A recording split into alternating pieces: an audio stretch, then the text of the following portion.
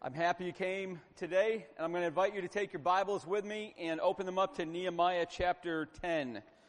And we're going to read it together, so you're going to need your Bibles open. It won't be up on the screen, not this part of it at least. So if you want to find Nehemiah, there should be a Bible right in front of you. And if you want to find Nehemiah, just go right to the middle of your Bible and hang a left. You're going to run right into it before Psalms. Nehemiah chapter 10.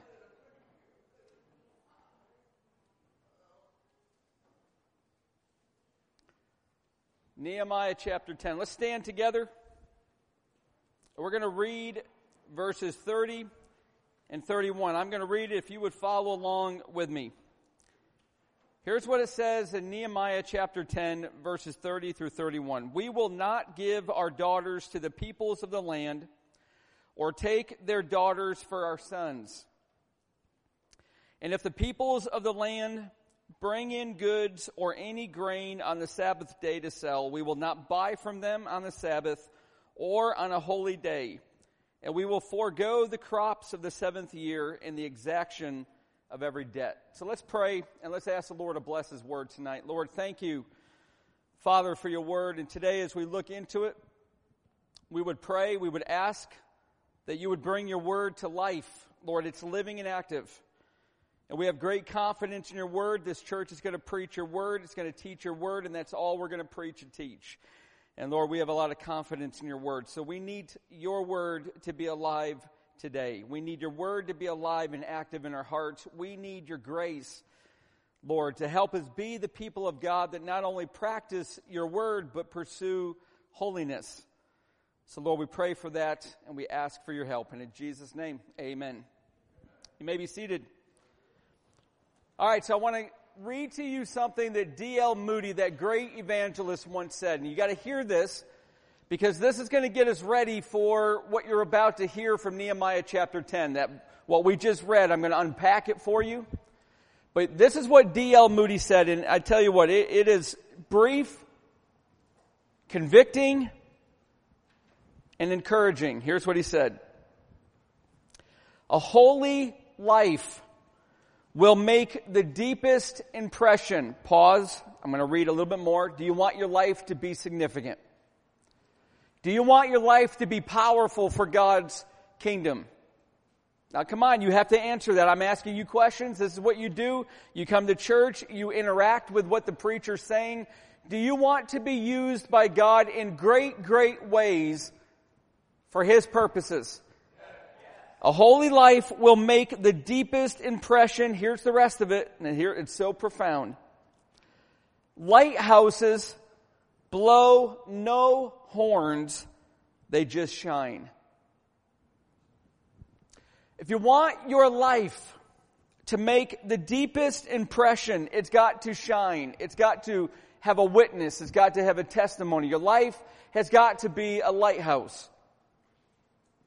And the world will see it. We're going to unpack this entire sermon. 2 weeks ago, we saw that there are 3 recommitments that the people of God are making. Now listen, they've been praying. Chapter 8, they came. They heard the Word of God preached for 6 hours. Chapter 9, they begin praying. And they're praying in 4 directions. They looked up, exalting God. They looked back at their history, saw their unfaithfulness, saw the fingerprints of God's mercy. They looked in and saw that they're not any better than their ancestors. They sinned. They dropped the ball. They're irresponsible. Yet God is still merciful, and it's creating all of this confidence in their lives. God, who's been faithful in the past, is going to be faithful in the future. And they look ahead into that future, and they begin to recommit their lives to serving God. 2 weeks ago, we saw, and Pastor Matthew reminded us, we saw that by God's grace, they're going to make the Word of God their practice. That's what we saw 2 weeks ago. They're going to establish their lives on this. Listen, I don't know where you're at with the Word of God. I don't know where the Word of God is at in your life. But I could tell you where God wants His Word to be in your life. He wants it to be right in the very center of your life. He wants it to be the foundation of your life. He wants it to be in the mind, your mind. He wants it to come out your lips. He wants it to guide your steps, your fingers, your hands. The Word of God is powerful. Amen? And by God's grace, we will make, and many of us recommitted, we will make the Word of God our practice. What we're going to look at today, however, is the second recommitment. By God's grace, we will make holiness our pursuit. So let's start with even this baseline thought. Why did God choose Israel? I mean, after all, Israel was not a large people. They were not a beautiful people. They were not a powerful people. Why did God choose Israel to be His people? Why? What was the motive running through God's heart? Here it is, Isaiah 49:6. I will make you, this is part of it, I will make you as a light for the nations, that my salvation may reach to the end of the earth. Do you see that? You want to know why God chose Israel? Christian, do you want to know why God chose you? He's doing the same. Church, He's doing the same. To make us a light for the nations, that the Word of God, the gospel, the offer of salvation that can free lives from sin and set your life on purpose, eternal purpose, that gospel, that good news, that hope of salvation would go through the church, through Israel, all over the globe to every people, every nation. Because God loves all people. And that mission, the mission of Israel, the mission of the church for us is to be that lighthouse of God's love so that His salvation will go around the earth. But here's the problem. And by the way, if you're listening attentively, I think you're going to find that we share this problem. Here's the problem. The lighthouse wasn't shining. Now you ready? This is convicting. Because Israel was no different than the people of the land. And a lot of times the light's not shining through us because we're not any different than the people of the world.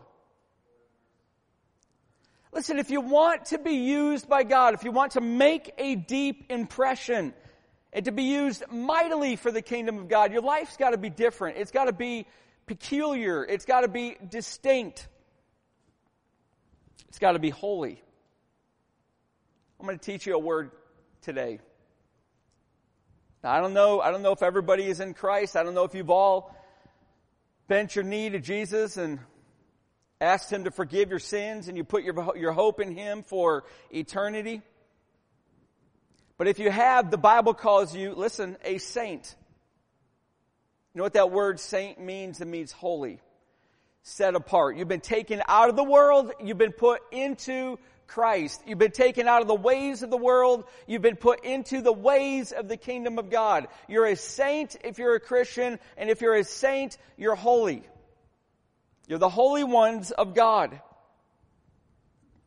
And holiness is a distinction. It's a distinction from the citizenship of this world. We live in the world, but we're not of the world. Our citizenship as the church, as a Christian, it's in heaven. We belong to the kingdom of God, not to the ways of the world. And listen, we don't separate from non-believers. We don't form protective cocoons and insulate ourselves from the world. That's not what you do.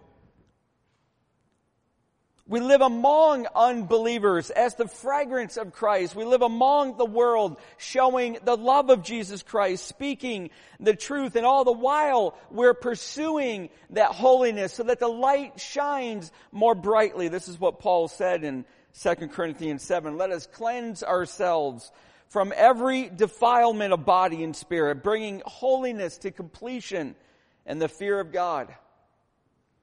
But the distinctness of God's people, it had blurred in Nehemiah's day. And now they're recommitting to it. And look what it says in verse 28. And that was all introduction. Here we go. Verse 28. We read it. Trying to get us all ready to hear the word of God. Here's what it says. They separated themselves, verse 28. We read this 2 weeks ago. They separated themselves from the peoples of the lands to the law of God. Separating is always from something to something. They separated from the peoples of the lands to the law of God.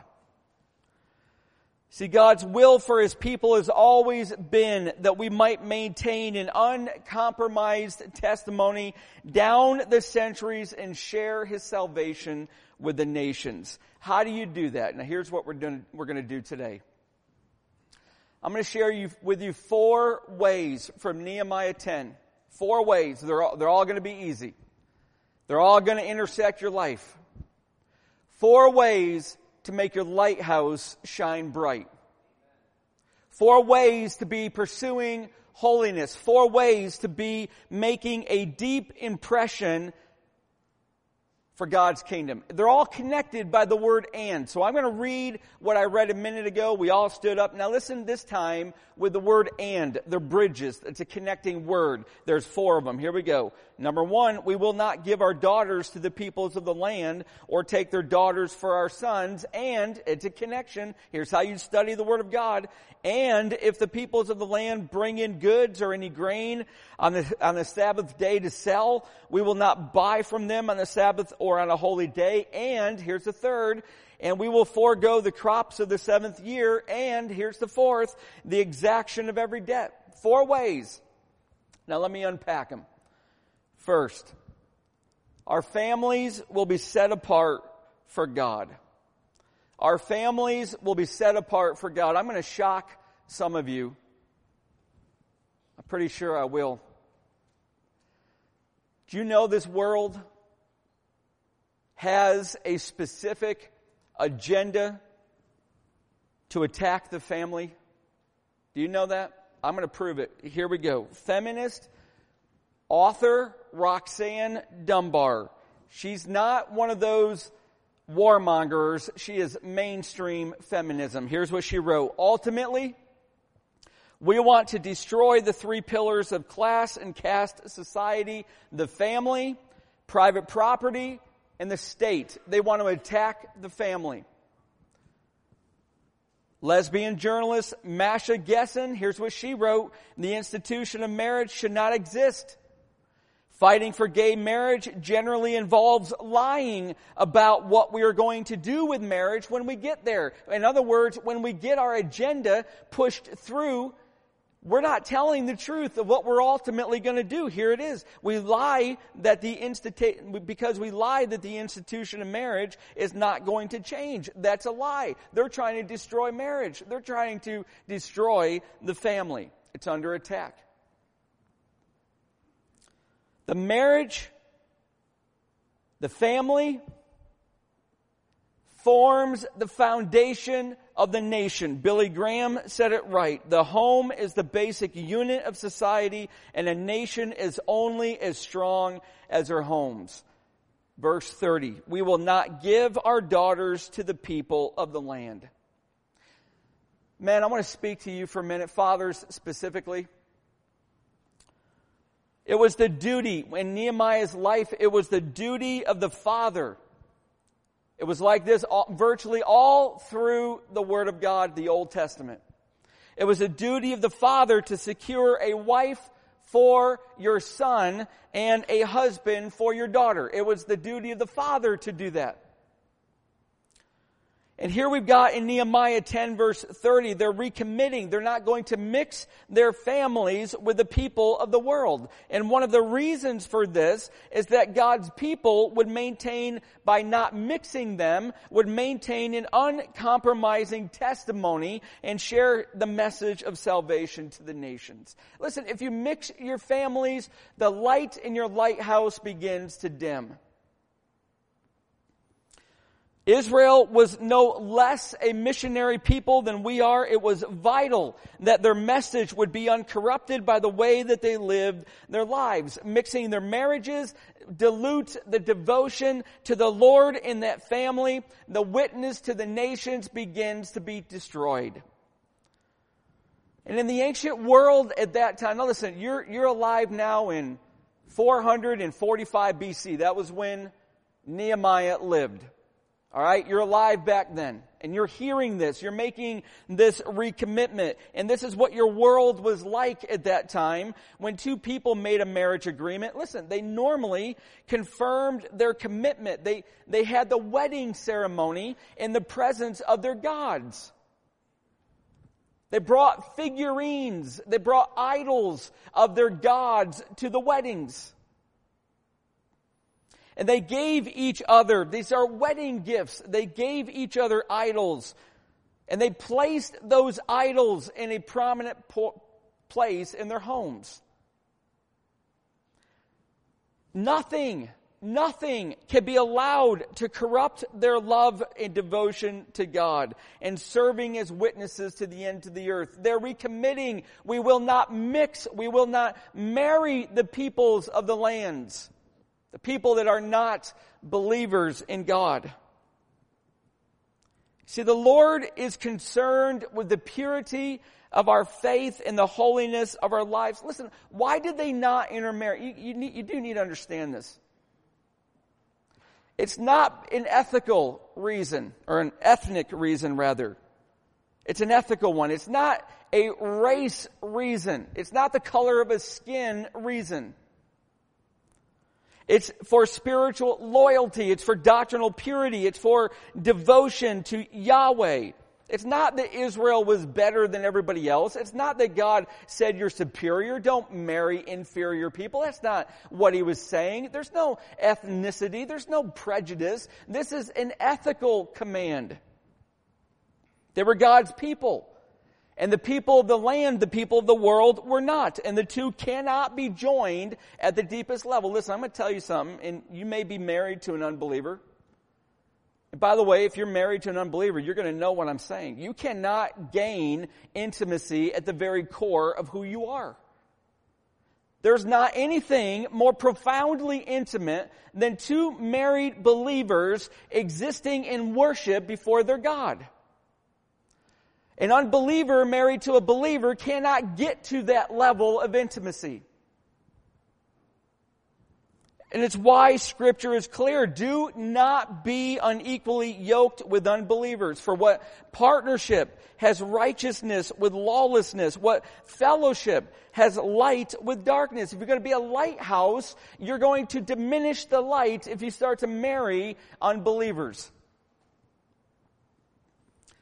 Pursuing holiness in the family, friends, listen, it requires faith. Marrying, you know why they arranged marriages? Do you know what was going on behind a lot of this? It was to form alliances. It was to secure business partnerships. It was to grant a position of power. If you go to chapter 13 of Nehemiah, you get to see two of their greatest enemies, Tobiah and Sanballat. They both had their children intermarry into priests of Israel. It was to find a way in to influence Israel, find a way in to influence God's people and to have control. To refuse to marry their daughters to people of the land, you know what it did? It forfeited wealth, it forfeited security, but would they trust their God to provide both? And it's a faith issue today. Will God provide a person for me that will love me if I hold to biblical standards? As a youth pastor, I heard that time after time. I still hear it. And the answer is God will provide. And those of you who are single, listen to me, trust God. Do not compromise. Hold fast to biblical convictions. God will give you all you need for your satisfaction. And your message and your witness will thrive like a lighthouse to the world. But there's another part of this recommitment. There's 4 parts of this recommitment to pursue holiness. The first one, we're going to keep our families pure. The second one, our calendars will be set apart for God. Now listen, I've told you all 4 of these. You're going to intersect with them. They're going to connect with you. The first one is your whole family running after God. It's your marriage, both partners in the marriage. Are you both running after God? If you're married to somebody that's not a believer, listen, you ought to be getting a prayer team around you. You ought to be getting people praying that God will bring grace into your spouse's life and bring them to salvation. If you have children that are not walking with the Lord, grab prayer people, bring them around you. Pray, make it your number one prayer, and get people praying with you. And preach the gospel to them. Live the gospel. Be a lighthouse in your family.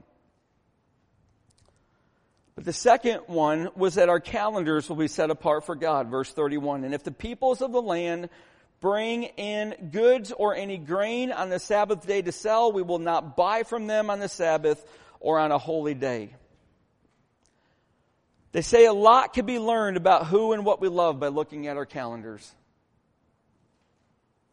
See, God made 7 days in every week.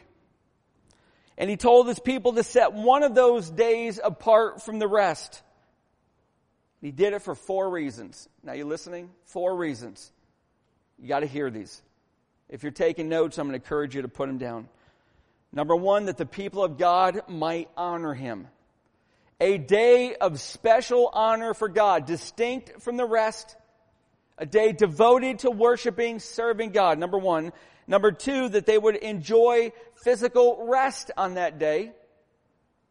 We don't have an infinite and exhaustible supply of energy. We need rest. This is a day to rest. This is a gift. Number 3, a day to serve people, a day to help people. I'm going to show you that in a minute. And number 4, a day to declare the truth to non-believers. You do that when you take a day in your life, and unlike the world, you set it apart exclusively for God. You're a lighthouse to the world.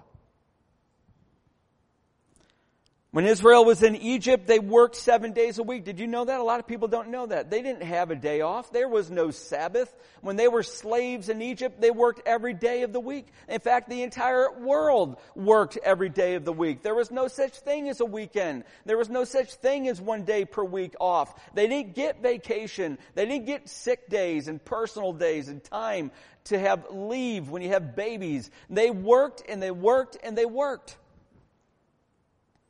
And so God gives to Israel alone. Listen, it was exclusive for Israel. No other nation on the planet was given this gift. He gave Israel the Sabbath. And the whole household was given that day. Listen, children, servants, animals, foreigners that were visiting, even so that even those who were not part of Israel might taste and experience the gift of the Sabbath and go back and tell their nations about the gift-giving God of Israel.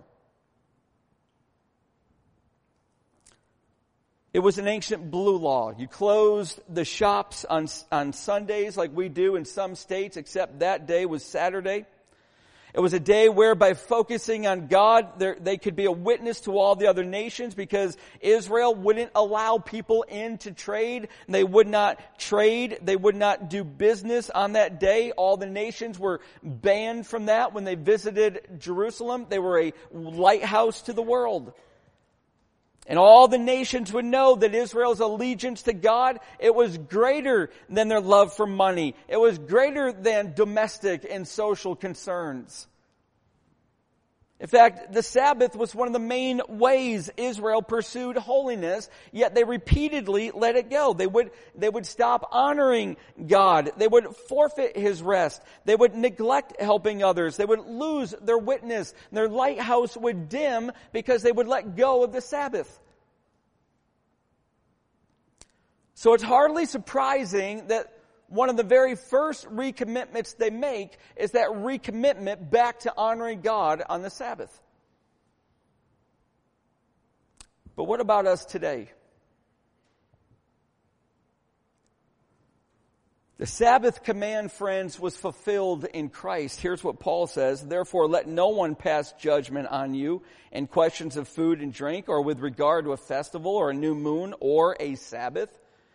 These are a shadow of the things to come. Before the sun gets up over that horizon, that light that it's sending out will create a shadow. I know because I hunt in the early mornings and the sun's not up yet, and I can already start to begin to see a shadow forming. And then all of a sudden that sun rises and you get to see it. Well, that's what it means. That Jesus hasn't risen on the planet yet. It was a shadow. The Sabbath was a shadow of the things to come, but the substance belongs to Christ.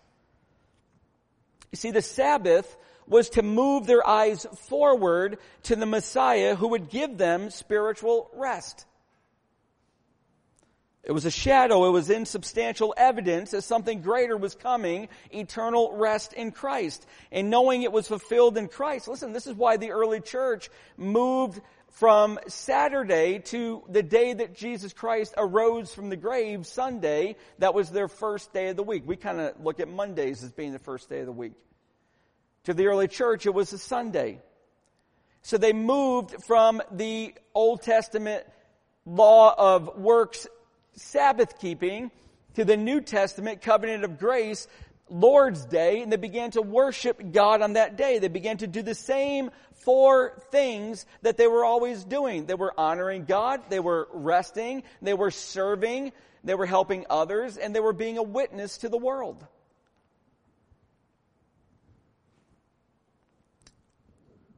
Our families will be set apart for God. Our calendars will be set apart for God. And then you get to the third one, our possessions will be set apart for God. So let's take just a brief time out, because I'm really flying through this. There's so much. I wish I did this in 2 weeks, but some of you who are single, you might be in a relationship, in a dating relationship. You might know what we do as parents. We teach our kids, 18, 16, 14, and 7. We're even starting to teach Andy. I believe you start teaching your principles when they're young. And we're teaching our children, you don't marry an unbeliever. Some of the most painful counseling that I have ever done has been with a mixed marriage. It is incredibly painful. You don't marry an unbeliever. And you don't date unbelievers.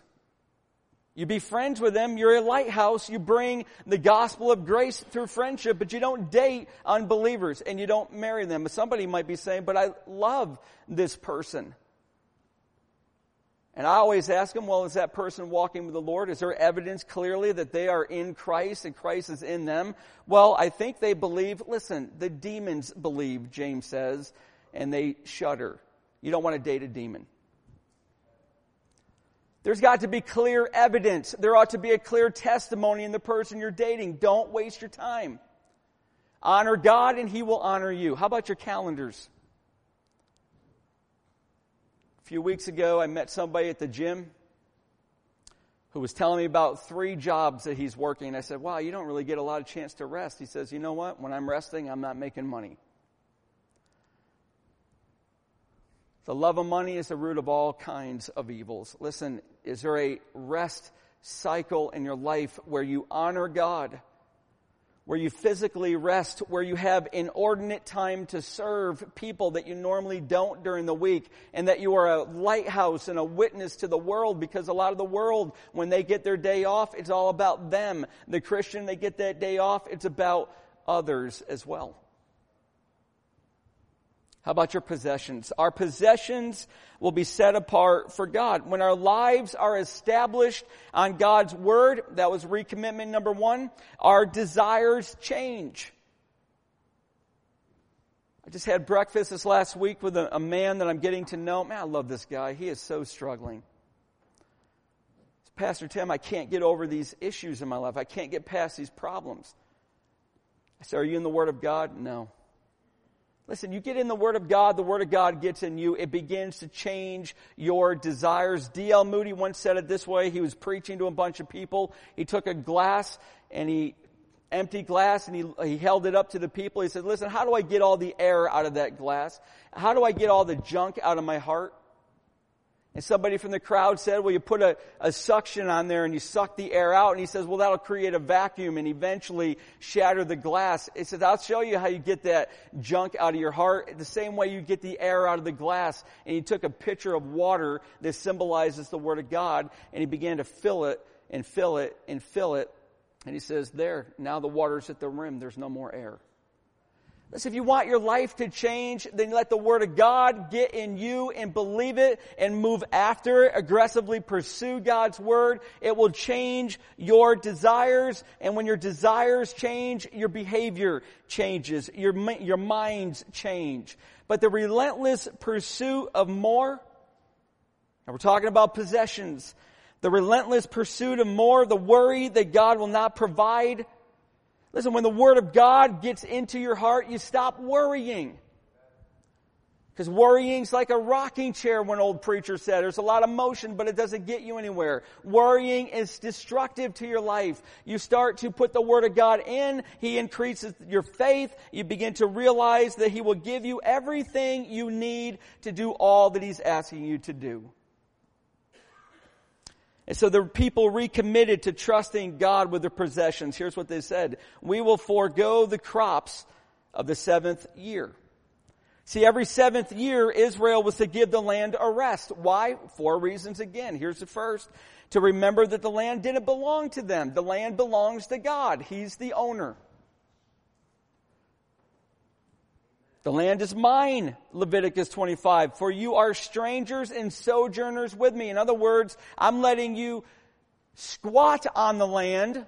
You have squatters' rights. I'm giving it to you to possess only as a manager and a steward. The cars that we have, the homes that we have, the possessions that we have, they all belong to God. He says, I'm the owner of everything. He's the owner of all creation. And we, Christians, we are managers. We've been entrusted with caring for what belongs to God.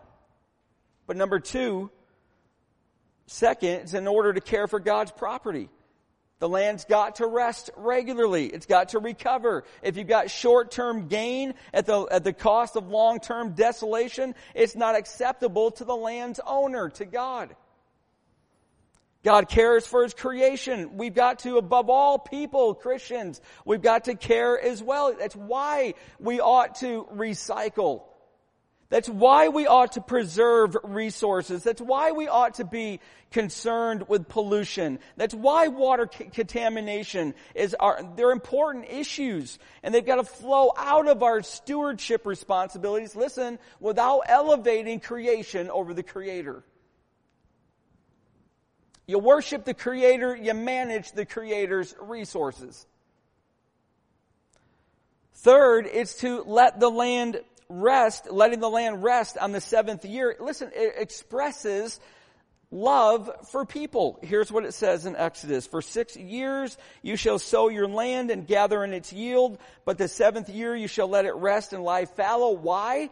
That the poor of your people may eat. It's reseeding during that dormant year. Some of the produce is growing on its own. And what they leave, the beasts of the field may eat. God cares for animals.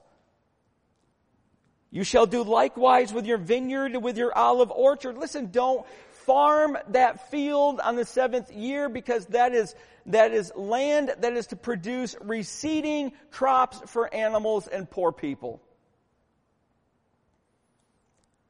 There's nothing in Scripture that suggests that every farmer let all the acres of his land lie fallow on the same year.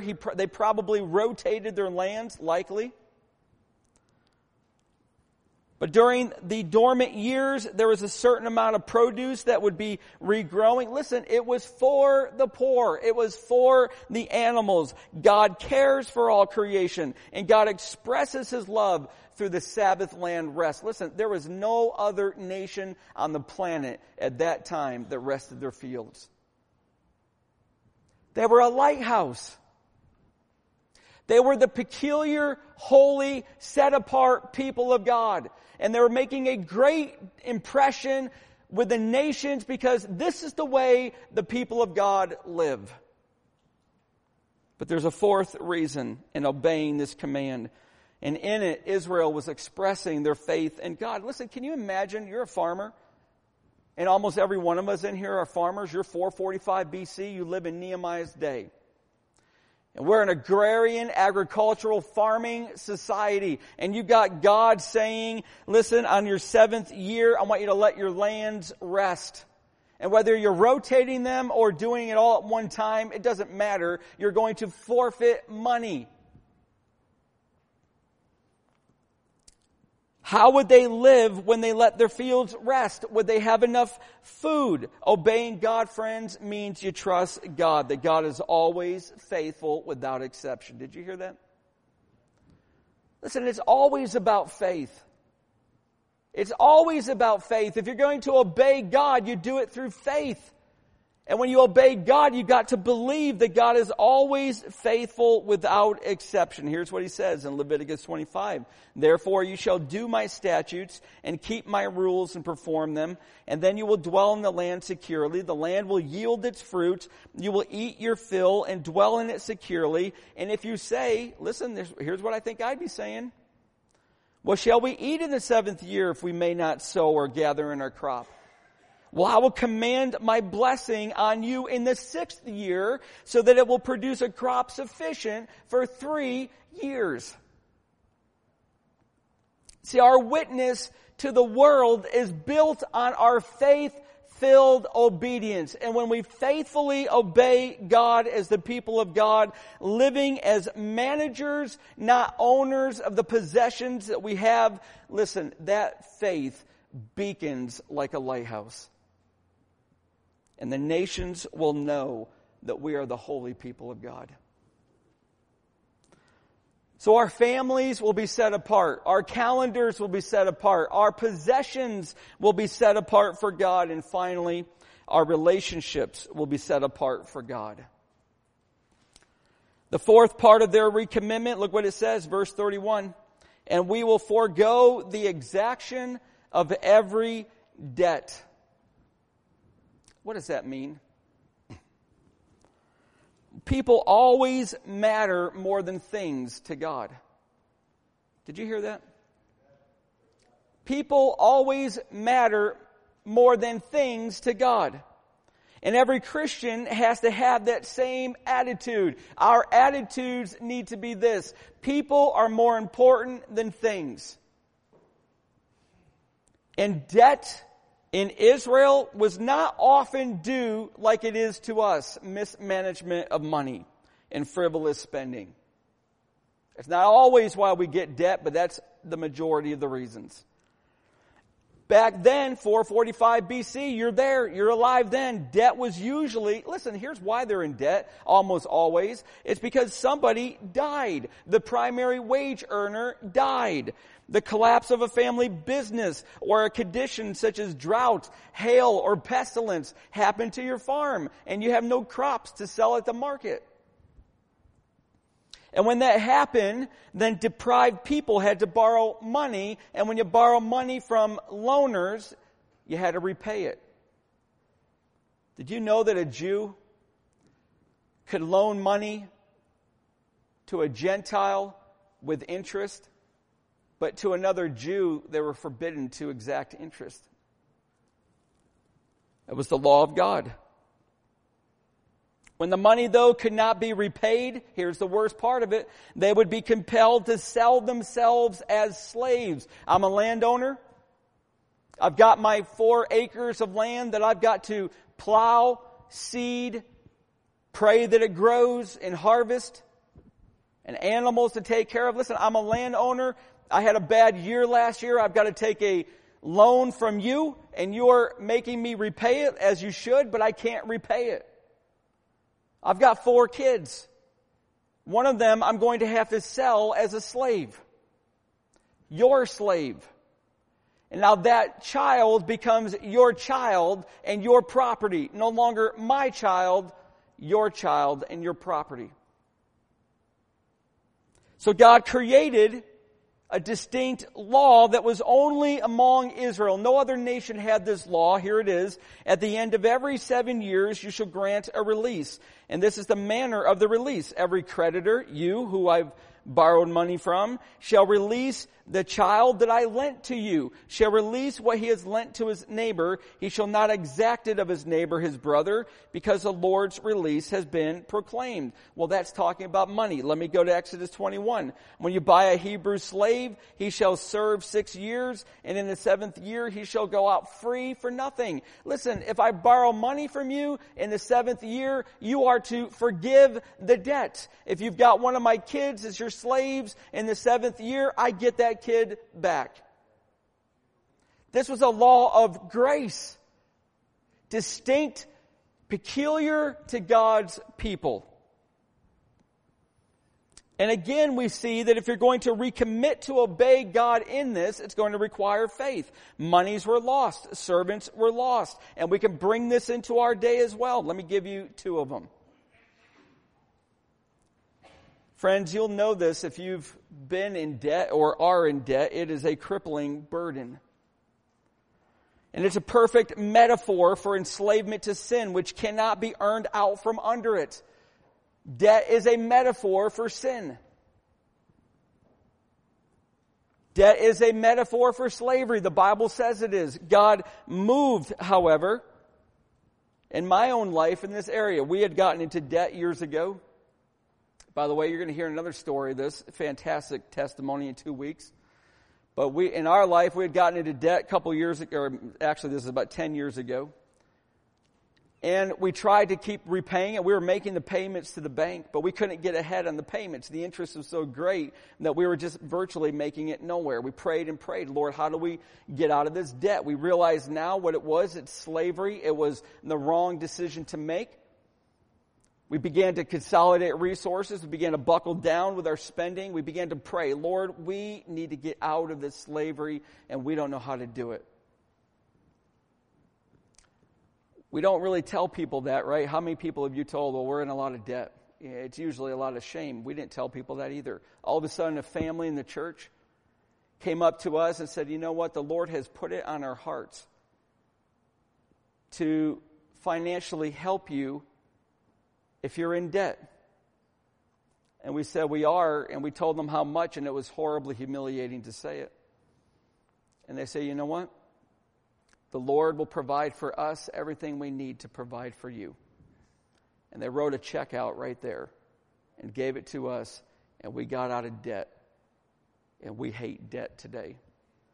Listen, you bring these principles into our modern day living. Debt is a crippling burden, but there's another kind of debt that we put people in, and we've got to deal with it. It's unforgiveness. Let me ask you to be honest. Is there any face that comes to your mind when I ask you, is there anybody that you've not forgiven? Listen, you be honest between you and God. I'm not going to ask you who it is. Is there any face that comes to mind when I ask you, is there anybody that you've not forgiven? And you may answer yes, and you might tell me if we were privately together, you might say, well, Pastor Tim, I'm waiting for that person to ask for forgiveness. But the principle of the 7th year is this: you've got to let go of the debt, even when they don't ask.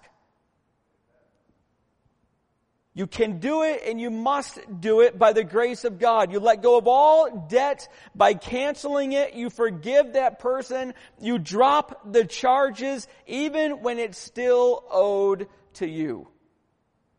See, listen, this was the 6th year. They even had a problem back in Nehemiah's day. People didn't want to loan money on the 6th year because the 7th year was coming, and God had to deal with that. Listen, don't hold back loaning from those who are in need just because the year of release is coming. You trust me. You have faith in me. I'll work. I'll provide. You be my peculiar lighthouse, people of God. And they did.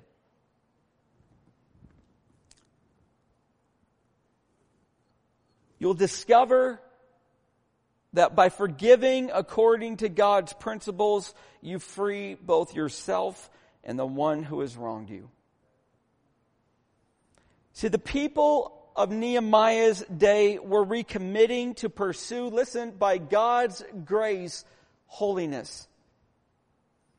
And they would be different from the people of the land, and they would have a powerful lighthouse witness of God's salvation. But when we're not different from the world, we've got nothing they want to hear. So will you set apart your families for God? Parents, training your children in righteousness, starting when they're young, teaching them even adult things like who you ought to marry and who you ought not to marry. And fathers, tell your little girls that one day your Father in heaven and your daddy and you, we're going to get together and we're going to choose who you're going to marry, because you'd marry by choice. You don't fall in love, you choose who you're going to love. If you fall in love, you could fall out. And will you set apart your calendar for God, learning to have a rhythm of day that is set apart so that you can honor God and come to church and not just put your time in, but serve people and rest and be a witness to the world who does not live for Christ on that day of the week? And will you set apart your possessions, realizing that God owns everything? You're the steward, you're the manager. And will you set apart your relationships, even if God asks you to release a bondage of debt by forgiving? That's the holy people of God. Let's pray for His help, shall we? Let's pray.